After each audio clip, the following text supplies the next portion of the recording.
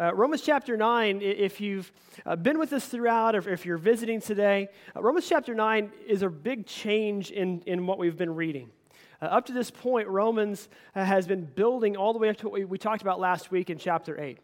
And basically this long, huge build, all the way through Paul talking about us having a problem with sin and him, God giving us the solution and all of these things. It all culminated at the end of chapter 8 when Paul says this, I'm convinced that neither death nor life, angels nor demons, neither the present nor the future, nor any powers, neither height nor depth, nor anything else in all creation will be able to separate us from the love of God that is in Christ Jesus our Lord. It's like one of the high points of the whole New Testament. Like one of the, if you're doing the mountain peak thing, like you're up on the big top of the mountain. And at some point, you got to kind of come back down. And he gets into chapter 9, and it's like this complete change of tone. You're like, am I reading the same thing I've been reading? Like, is this the same letter? Because he can completely change his tone. He completely changes direction over the next 3 chapters. And we're going to talk about those next 3 chapters today and next week as we kind of look at this. But I want you to kind of remember everything that we've been talking about. And if you're visiting, if you haven't been here, the theme of Romans up to this point is this. We have a big sin problem. God provided a solution that's greater than anything we could understand or realize. That solution comes with a promise that if we have faith in God, we will be saved. We will find His righteousness, that direction. And that promise comes with a peace that we are brought back together to restoration, to reconciliation with God. And that because of that, nothing that we deal with, no amount of suffering that we deal with can overcome us. That it all boils up to what we just mentioned a minute ago at the end of chapter 8. The love of God is so strong, nothing can ever take that away from us. And so Paul goes from all that talking about the love of God to immediately jumping into chapter 9. And right off the bat, you read this, you're like, man, Paul, something's wrong. Like, Paul's kind of changed tone. Because now suddenly he's taken a step back and he's heartbroken. And so last week, if you were here, we read the end of chapter 8, and we realized that Paul writes this series of rhetorical questions at the end of chapter 8. Kind of what we're going to do today as we go through chapters 9 and 10 is we're going to ask ourselves some rhetorical questions looking at this passage. Because this is a passage, I want to put a big disclaimer on this. This is a passage, these next 3 chapters are very difficult to understand. If you just read them on the surface level, they are very difficult to understand. Scholars, theologians, pastors, just everyday Christians have struggled with these 3 chapters of the Bible for centuries. So if you read these and they don't make sense to you, don't think, man, I don't know what to do with all this, because the rest of us don't either. Like, we're trying to figure these out. And on their surface, it can really lead to some doctrine that we don't necessarily adhere to here. But when you start looking at them in the context of the narrative of Scripture, it makes a little bit more sense. So let's jump into this. If you got a Bible, I don't have slides today, so if you got a Bible, if you got a device, Romans chapter 9 is where we're going to be. And here's where Paul jumps into this. Again, coming off of the heels of one of the greatest passages in Scripture about the love of God, he says this in chapter 9, verse 1, I speak the truth in Christ. I'm not lying. My conscience confirms it through the Holy Spirit. I have great sorrow and unceasing anguish in my heart. That's what you expected him to say right after chapter 8, isn't it? Hey, God's love is so great. My heart's breaking. It's like, okay, this just got a little more serious. Verse 3, for I wish that I myself were cursed and cut off from Christ for the sake of my people, those of my own race, the people of Israel. What Paul is going to write about, what this passage is going to be about, is how Israel, the chosen people of God, are rejecting God. They are rejecting Christ. They're moving away from what Paul wants them to see. It should be plainly obvious to them. They're rejecting it. And on the flip side, the unchurched, the Gentiles, are embracing it. And the Israelites don't like that. And so I want to kind of put something else out there too as we read through this, because Scripture is relevant today just as it was the first people who read it. And so as we read this, when it says Israel, we could plug in the word church or Christians. When it says Gentiles, we could plug in the word unchurched or non-Christians. And it's still the same message. It doesn't lose anything here. So kind of keep that in mind a little bit. Because what Paul's going to come out, this kind of sounds like an attack on the church. It's really not. that this is a loving reminder that the church needs to make sure we're getting things right, that the church needs to keep the focus where it's supposed to be focused. If not, then we're not doing it the right way. So kind of keep that in the back of your mind as we read this. But verse 3 should get your attention right off the bat. I wish I could, that I myself were cut off and cursed from Christ for the sake of my people, those of my own race. That's a big time statement. That's how much Paul cares about these people. He's saying, I will give up my own salvation for you to have yours. Now, I want to kind of put this in a little context because I've dealt with people who are hurting, physically or spiritually, emotionally, whatever. And I can honestly tell them, you know what, I really wish I could take that pain from you. Because I know I can handle it. I know right now you can't. If I could take your pain from you, I would. I don't think I can look at anybody and say, I'd give up my salvation so you can have yours. I don't think I can do that. I'm a little too selfish with my salvation with God. And Paul's probably being a little bit, embellishing just a little bit on this to get their attention. But it should get their attention, and it should get our attention as well. That's how serious he is. He's heartbroken. I picture him writing this with tears streaming down his face as he writes this passage. And here's kind of where he's going to go with this. That these people, Israel, the church, in their minds, if you belong to this family, you're good. And he's saying that's not the case. In fact, it has nothing to do with that. Look what he says in verse 6. It is not as though God's word has failed, for not all who are descended from Israel are Israel. Here's where he's going to go, and I'll kind of just summarize the next several verses. Because what he's meaning with this is when you run down the Old Testament, you run down how Israel was formed, God did not follow what we would think of as being the patriarchal line. Now you think about kings and queens in our day and time. And you can look at, say, the Queen of England. Well, we know who her successor is going to be. It's her oldest son. We know who his successor will be, his oldest son. We know who his successor, on and on and on, right? It's the oldest son. Now it's the oldest child, period. But God's making it very clear, Paul's making it very clear, God doesn't work that way. And to kind of illustrate that, he goes through Abraham. And he says, if this were the case, if it were just strictly up to the family, then why did God choose Isaac over Ishmael? Ishmael was Abraham's oldest son, but he chose Isaac. Then with Isaac, he chose Jacob, not Esau. Esau was the oldest son. He chose the younger son. Then from Jacob, he chose Joseph, who was like number 11. He could have chosen any of those older brothers. He didn't. He chose Joseph. And so he goes through this list saying it's not about the family line. It's about being chosen. In other words, what Paul is saying here is privilege means nothing. What you think you deserve means nothing. What you think you've earned means nothing. And so if we were to put this in the context of the church and go back to the question we asked at the top, what breaks your heart? Because Paul's heart is broken right now. What is it that breaks your heart? Let me ask you this, church. When was the last time your heart got broken because someone around you rejected the truth about God? And your thought is, you know what, they should know better. But when was your heart actually broken? I'm not saying when did you get annoyed. I'm not saying when did you get upset or mad. I'm not saying when did you go, there goes another one. No, when was the last time your heart was actually broken because someone rejected the truth of the gospel? When was the last time your hearts were broken because someone left the church? And again, I don't mean going, man, I can't believe they rejected us. That's not what I mean. No, when was the last time your heart was broken that it motivated you to chase them down and bring them back? Because you know that they know what the truth is and they're rejecting it now. When was the last time your heart was truly broken for them? That's kind of our big first question. If you're taking notes, write it down. You don't have to put an answer right now, but write it down. What breaks my heart? What truly breaks my heart? For me, I hope what breaks my heart is what breaks God's heart. I hope that what he sees in the world that breaks his heart breaks mine. And I don't just gloss over it or move past it. That it gets my attention. Here's where he's going to go with this. And I kind of want to preface this too as we go through chapter 9. This seems like a winding, aimless road.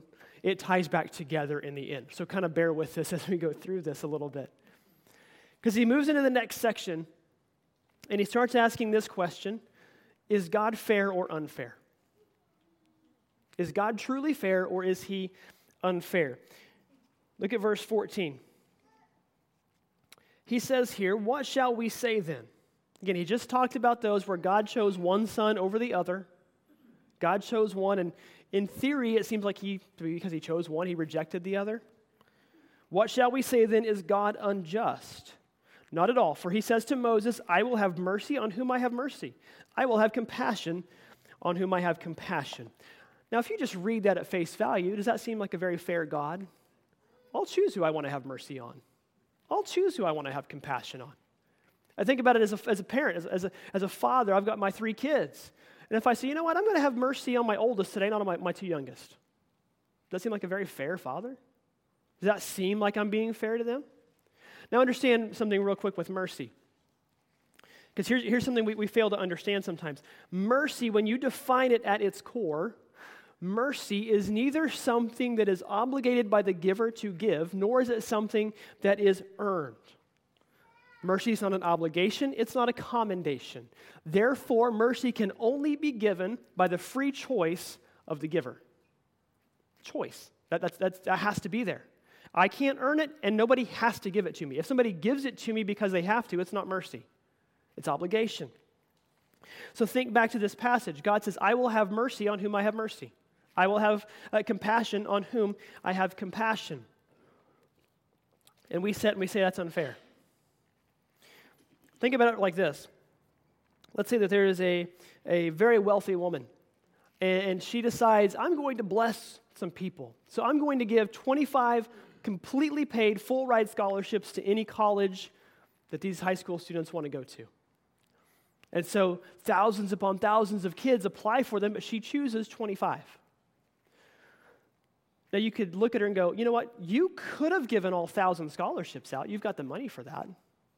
Is that where we go with that? Or do we say, man, what a blessing you gave to these 25 kids? Now, that's a partial illustration there because that's like saying we have to apply for God's mercy. But just think on the thought here. We sometimes have this thought that if I help anyone, I'm obligated to help everyone.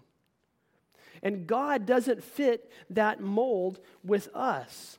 God says right here that he will have mercy on whom he has mercy. And then he takes it a step further, and we really start to ask this question, is God fair? Look in verse 16. It says, it does not therefore depend on human desire or effort, but on God's mercy. For Scripture says to Pharaoh, I raised you up for this very purpose, that I might display my power in you, and that my name might be proclaimed in all the earth. Now the context here is God hardened the heart of Pharaoh. Verse 18, therefore, God has mercy on whom he wants to have mercy, and he hardens whom he wants to harden. Now, I want to be very clear and honest about this too. If I'm reading Romans, and this is the first part of the Bible I've read, and I read these 2 verses, I'm like, man, God's a jerk. Let's just be honest. Because if that's all you're reading, and you don't know the story, that's how it reads. Wow, God chooses who he wants to bless, and he chooses who he wants to kick to the curb? That's what I just read there. I mean, I'll take my chances elsewhere. Thanks, God. That's what it sounds like. We don't read the Bible that way, though. We read the whole story. You can't just pluck 1 or 2 verses and call it good. You read the whole story, and you know the whole story here. If you don't, it goes like this. Go back to the Old Testament. Go back to the time of Exodus, and God hardens the heart of Pharaoh. Why? To prove a point of who he is. But did he just randomly go, you know what? There's Pharaoh right there, and I'm going to harden his heart. No, see, Pharaoh had already set himself up for this. Pharaoh had already rejected the truth. Pharaoh was like enslaving God's people. Pharaoh was trying to eradicate God's people. So he had already turned his heart away. He had already kind of hardened his heart himself, so God just helped him out. You go back to Romans chapter 1, and we read about this, how this works. Romans chapter 1, Paul writes this. He says, they knew God, but they neither glorified him as God or gave thanks to him, and their thinking became futile, and their foolish hearts were darkened. Although they claimed to be wise, they became fools and exchanged the glory of the immortal God for images made to look like a mortal human being and birds and animals and reptiles. Therefore, God gave them over in the sinful desires of their hearts to sexual impurity and the degrading of their bodies with one another. They exchanged the truth about God for a lie, and they worshiped and served the created things rather than the Creator. Because of this, God gave them over to their shameful lust. So, right there, Paul's saying, because they've done all this, God just let them do it. He let them go. In other words, when you run away from God, He'll let you run. He'll let you get yourself into trouble. And here's the thing that I kind of want to point out on this. God doesn't harden your heart. He lets you harden it yourself. This, to me, is why church attendance and engagement is so important. This is why being here and being active is so important. Because when you make it a point to be here on a regular basis, I'm talking as often as you can, week to week, you're putting God at a high point in your life. You're making Him a priority. Now, does that mean coming to church every week saves you? Absolutely not. But it means in your heart, you're putting God first. You're putting God above everything else. When you start letting that drop, and you're like, oh, I'll show up here, once a month. Suddenly, you're just naturally bringing Him down the chain, and you're letting other things fill the top of that list. And when you do that, other things will start to become your God. When other things become your God, guess what your heart is doing? It's hardening. It's hardening. Maybe slow, but it's hardening. And when that happens, God will use your hard heart to make a point for others. Now again, I ask the question, does that sound very fair to you? Because you can follow that up and go, well, you know what? God gives me the free will to choose. God says I can follow Him or I have the free will to choose. So if He gives me the free will to choose, how can He punish me for not choosing Him? Simple. Because we were created for one reason, to worship Him. Period. We were created to worship Him, and we were created to live with Him in His kingdom. And what have we done? We rejected it. A few weeks ago, we talked about that very first sin back in Genesis chapter 3. We chose to try to become like God on ourselves. And we got all of the rejection that comes with that. We rejected God, so He kicked us out of His paradise.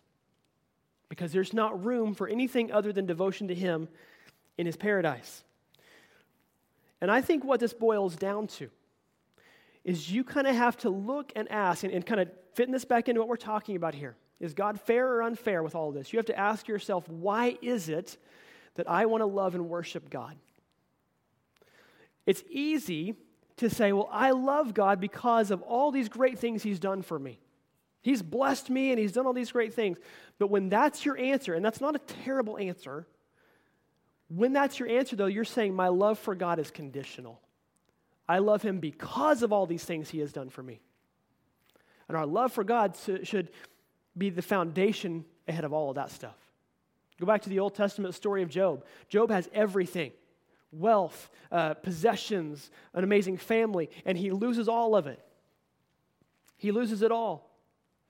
And at the core of this whole story of Job, it boils down to, Job, why do you love God? Because of all this stuff He's blessed you with, or because He is God? And Job loses it all. He's given all these terrible ailments, and he never rejects God. He never finally boils down and says, God, I'm done. He clings to whatever sliver of hope he had. He loves God for who He is. Here's kind of the thing that we need to understand. When it comes to understanding what God's choice is about, we have to accept and acknowledge that He will bless us in different ways. He does that by His choice. Look at verse 20. Here's what He says. Or verse 19, it says, one of you will say to me, then why does God still blame us? For who is able to resist His will? That's kind of what we just talked about there. But who are you, a human being, to talk back to God? Shall what is formed say to the one who formed it, why did you make me like this? Does not the potter have the right to make out the same lump of clay, some pottery for special purposes and some for common use? Again, we can look and very easily start to say, well, God, why'd you bless this person this way and not me? Growing up, I was in love with sports. I wanted nothing more than to be a great athlete. And despite this physique you see in front of you today, I wasn't blessed with great athleticism. I was a small asthmatic. Those don't really translate to great athletes. And I would want it so bad, like, God, why did you give this why did you make me want to do this so badly, and I can't even outrun anything? I can't catch a cold if it's thrown to me. I mean, except I was a sickly child, so I caught every cold. But you get the point, right? And I see some dude who's like incredibly athletic and doesn't care. I'm like, why'd you do this? This isn't fair. We start doing that, we start sitting around. And it's like easy for me to kind of sit here and watch two people go back and forth. It's easy for like Isaiah to say, well, God, why'd you give Kurt all this stuff? I really wanted all that. I'm like, God, why'd you give Isaiah all this stuff? I wanted all that. And we can easily start to nitpick where we're blessed. We can easily start to nitpick and go, well, God, why was this person born into a wealthy family and I wasn't? I'd be the same person if I was born in that wealthy family. Why? Why'd you do that, God? God, why'd you give him all this intellect and not me? Why did you give this person this and not me? I should have had that. And because of that, God, you cheated me. It's easy. It's easy. Here's the thing you have to understand. Paul says very clearly, it's not our place to question God. The Creator has created. And it's not my place to say, God, you should have made me fine pottery instead of this lump of clay over here. You were created on purpose for a purpose. All of us were. And too often we start looking around the room at how everybody else was created, and we measure ourselves against them. We weigh ourselves against them. Yeah, I would have loved for God to give me a voice that could get up here and sing like an angel. He didn't. I would love for God to have given me different traits that are weaknesses for me. He didn't. He created me the way He created me for a reason. He created you the way He created you for a reason. And here's kind of why I think this is important. Because when we start to play that game, we start to point it back to God why we fail. We start to point back towards God why we don't live up to the salvational standards He gives us. And when I look at other people and go, if you didn't make me like Ollie or like Greg, so, whatever, God. It's your fault I'm not able to continue on this path. Here's what Paul says. Verse 22. He says, what if God, although choosing to show His wrath and make His power known, bore with great patience the objects of His wrath, that's us, were the objects of His wrath, prepared for destruction. What if He did this to make the riches of His glory known to the objects of His mercy? That's also us. What if He did that, whom He prepared in advance, even us, whom He also called, not only the Jews, but also from the Gentiles? Here's what Paul is saying here. We are both the objects of God's wrath and of His mercy. And I think you kind of sum it up to say it this way. God is the author of our salvation, and we are not. But we are the author of our destruction. God is not. When I take my eyes off of God, when I take my eyes off of what He has put in front of me, and I start looking at other people's paths and plans, I am destined to fall. I am destined to fail. Why? I'm measuring myself up against something that God didn't intend for me to measure myself up against. And what we have to understand is that sometimes it doesn't make sense to us. Sometimes we will say, God, I'm a good person. Why are you letting this happen? This isn't fair. Jennifer talked about this a couple weeks ago. That sometimes we endure suffering. We'll just say it. Sometimes it just sucks.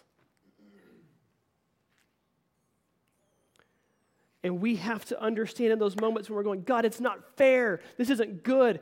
We're measuring that by our definition of fair and good. And God doesn't fit our definitions. God doesn't fit what we think the way the world should be. Because God has a plan. And He's had a plan that's been in place all along. And here's the thing. His plan is perfect. Because He is perfect. His plan is good. Even if it doesn't seem so, because we're basing it on our definition of good. My definition of good and your definition of good may be different. Don't believe me? Ask me what my favorite restaurant is. I'll tell you, or you tell me what yours is. Probably not the same. What's your favorite movie? I'll tell you mine. Probably not the same. We have different definitions of what is good, because what is good to us is what appeals to us. God does what is perfect and true and good, even if we don't like it, and even if it doesn't make sense to us. Because God is perfect and true and good, even if we don't understand that. So here's the third question. Because of all that, why do we struggle to believe? Why is there so much unbelief in the church? Paul starts to turn this a little bit. And this is where, if you're reading this as a Christian, you can take this one of two ways. You can read this and you can point the finger at other Christians going, hey, you guys need to pay attention to this. He's talking about you. Or you can read this and go, Paul, what have I done to you? Why are you blasting me? Because it's going to sound here in the next few verses like Paul is coming after the church. He is doing this in love. He is doing this from a period and a spot of being heartbroken for the church. But here's what he says in chapter 9, verse 30. What then shall we say that the Gentiles, the unchurched, those who did not pursue righteousness have obtained it, a righteousness by faith, but the people of Israel, the church, who pursued the law as the way of righteousness, have not attained their goal. Why not? Here's where he's going with this. He's saying that the unchurched, the lost, are finding righteousness without even looking for it. They're finding salvation without looking for it. The church, those who are saved, are losing it because they're trying to earn it on their own. And you may look at that and go, well, that's not really a true statement. Like, I believe that works don't get me to heaven. But let me ask this, and this is a question I want you to answer honestly to yourself. When you work for God, are you looking over your shoulder to make sure He's watching? Now think about that. Often we say this, and I don't think this is a bad idea to say, you know what, I'm not doing this to impress men, I'm doing this to impress God. But at its core, like, are you really trying to impress God? Like, again, the service of the church, of our community, that's valuable. We should be doing that. And as new Christians come to the church, we encourage them to get plugged in. But we make it very clear, you're not trying to earn any greater status with God by doing this. We're serving because Jesus served and we want to become more like Jesus. Period. So if you're serving the church and you're doing this from this mindset of this is going to maybe earn me a little bit nicer place in heaven, a few extra jewels in that crown, we need to step back and you need to do some honest evaluation and say, no, I am serving because I love my Lord. I am serving because this is what Jesus did and I want to become more like Jesus. There's a very fine line between becoming a stronger disciple and trying to show off for God a little bit. And it's a very fine line. I'm probably as guilty of towing that line and going across it as other people. It's just easy to do. It's easy to say, God, look at me, look at me. No, I don't care if anybody else sees me, but I know you're watching. So I'm going to do some good work for you today. We have to be careful with that. Because whether we realize it or not, we are trying to earn some righteousness. And Paul's been very clear, we cannot do that. Those works should be in response to our righteousness that we've received from God. They should be in response. Because I am saved, I should just naturally want to go do my best for God. I want to give Him my best. But we have to make sure that we're not crossing that line and trying to earn anything else. Paul goes on in verse 32. He says, why not? Because they, the church, they pursued righteousness not by faith, but as if it were by works. And they stumbled over the stumbling stone. As it is written, I lay a stone in Zion that causes people to stumble, a rock that makes them fall. The one who believes in Him will never be put to shame. It is too easy to stumble over your own righteousness. In particular, your self-righteousness. Because what he's saying here is that stone he's talking about is Jesus. And he's saying that stone, Jesus, is there for us to build on top of. It's our foundation, but too often we trip ourselves over that stone. Read this week as I was studying for this sermon, read this idea from one of the commentators, and it just hit me on the side of the head. He said the problem with church people is they think they have Jesus figured out. And I stepped back and I read that again and again. The problem with church people is they have Jesus figured out. And here's what he meant by that. When I have Jesus figured out, I can close my Bible, set it down, and go, cool, I'm good to go. I've got him figured out. So therefore, I'm good. You will never have Jesus figured out. You will never have him figured out because he is so much greater than what your mind can comprehend. And too often, those of us, and I put myself in this category, who have grown up in the church and spent years and weeks and days in the church, we forget what it means to be saved. Why? Because this is the life I've always known. I haven't had that great conversion experience. I never had to have somebody just beat me over the head with the Bible to get my attention. Now, they have to get my attention in a different way. But here's the thing. If you're reading this, maybe you read your Bible every day. But if you're reading this and you're just going, okay, well, I'll read Matthew 7 today, and all right, that was good stuff. Go to bed. Or you read it in the morning. Have your coffee. All right, let's go for the day. Or are you reading this going, all right, I'm going to read this today, and God, as I read this, I've got this passage memorized. I've read it so many times, but God, as I read this, let something stand out to me today. Let something new and fresh jump out at me today because I don't want to be who I was yesterday. And yeah, I've been a Christian for 50 years, but you know what? I can still get more like Jesus. If you're not praying that prayer, if you aren't trying to become more like Jesus, you are making Jesus more like yourself. And here's the problem with that. If I start to worship a Jesus who is just like me, and you worship a Jesus who is just like you, what have we got? 120 Jesuses here? All right, now I'm going to try to bring people to Jesus. Well, guess who I'm trying to bring them to? My Jesus.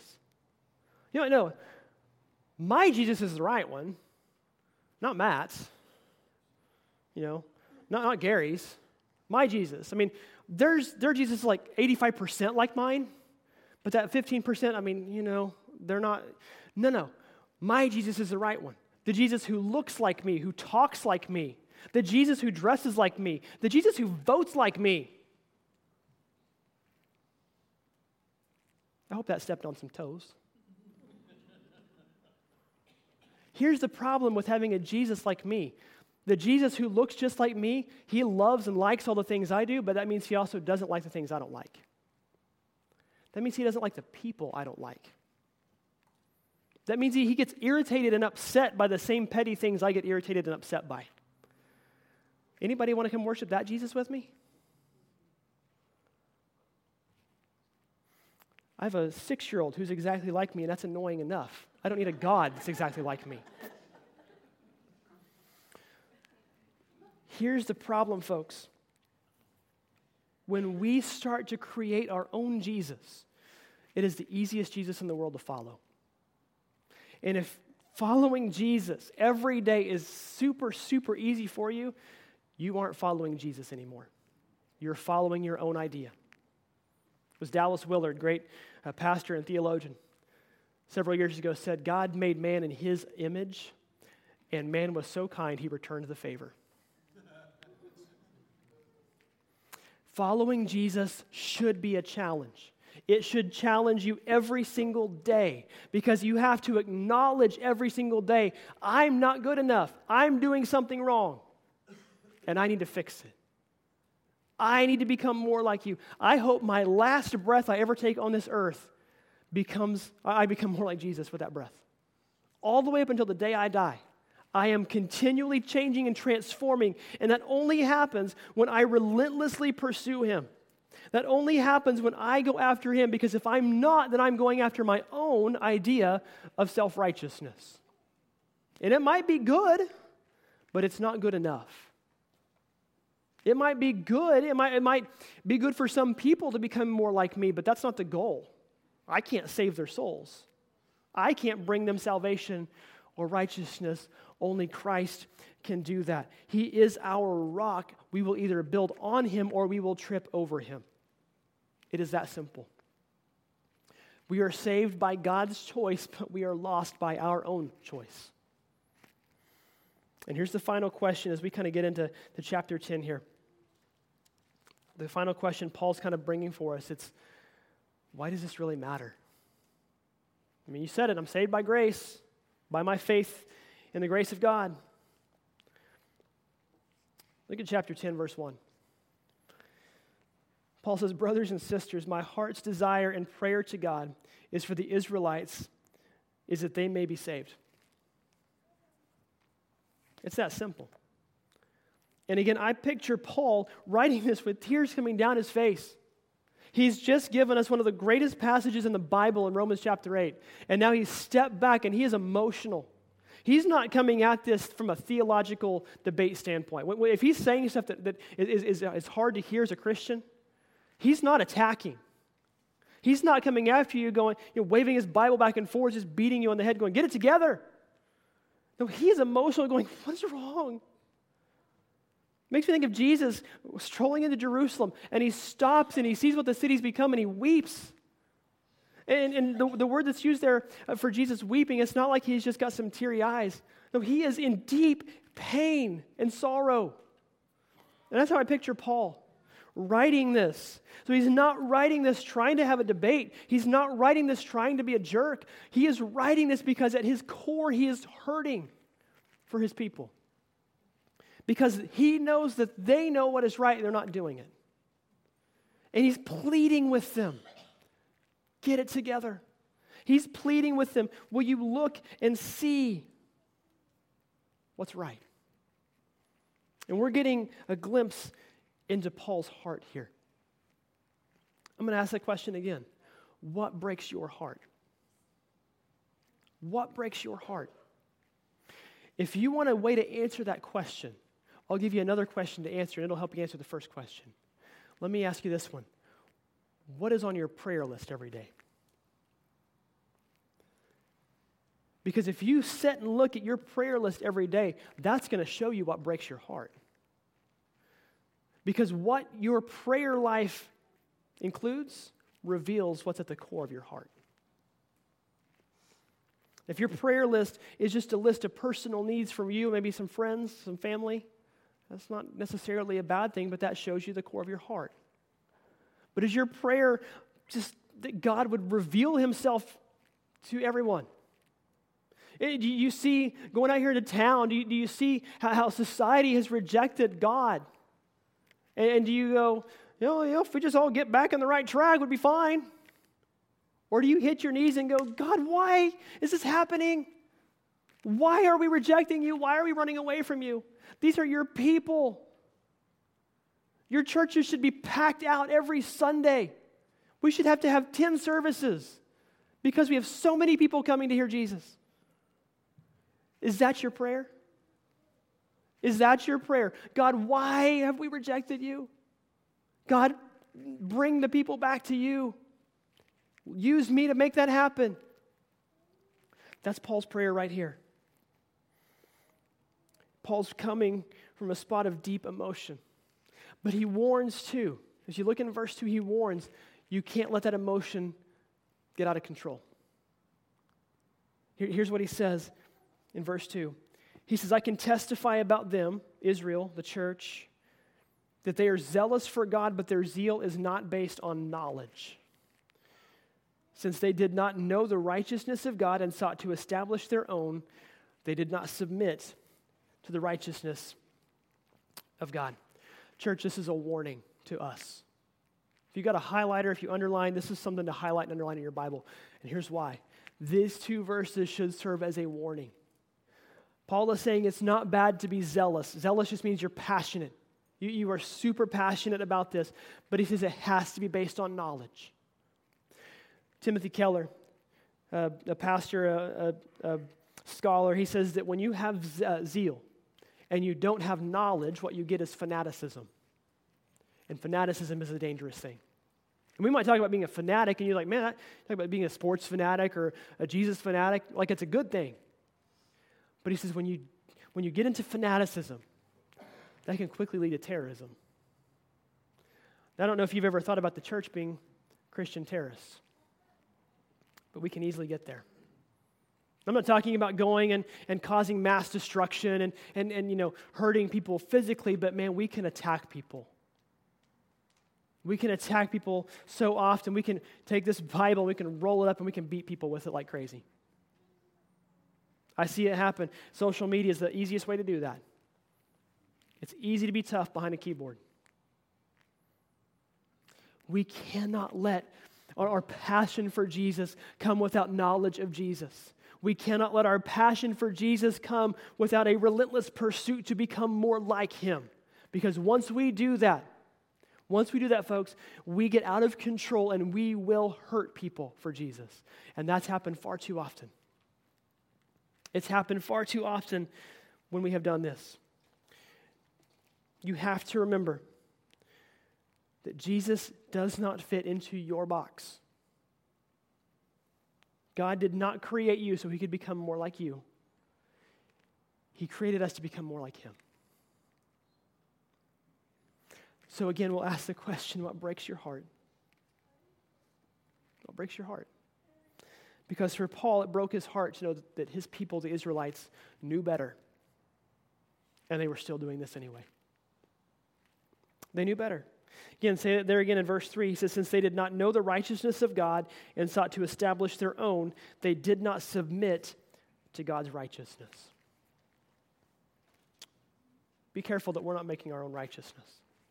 That we're not establishing for ourselves what it means to be good, but we're letting Christ establish that for us. Verse 4, Christ is the culmination of the law so that there may be righteousness for everyone who believes. We've said this kind of throughout this series. The law existed strictly to protect people's faith in God.